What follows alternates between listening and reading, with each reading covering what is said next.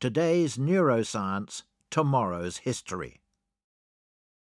An interview with Professor Alan North.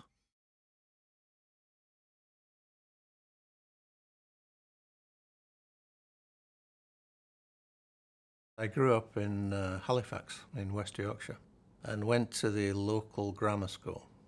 At that time it was called Heath Grammar School. Now it's changed its name. I think it's called Crossley Heath. But it was classic local grammar school founded in 1596 or something like this. And the major influence on me there by far was the physics teacher.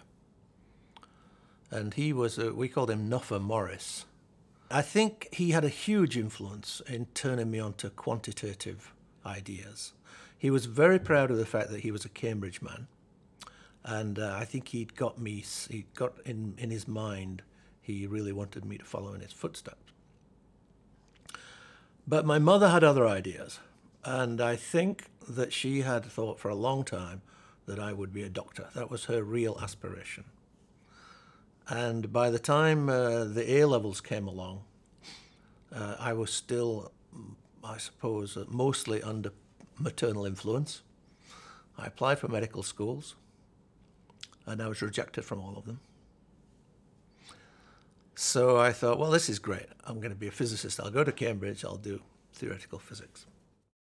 In the summer of 1962, I was in the Alps for probably 8 or 9 weeks, climbing my way through major peaks. And during that time, I'd completely given up on the idea of medical school.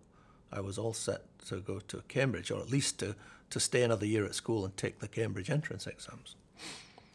And then I went to a small post office in a tiny village called Blatten at the head of the Lurchental. It's a small village in the Bernese Oberland of Switzerland. I picked up a letter that my mother had sent, forwarded from the University of Aberdeen. In early September, they decided that they could offer me a place.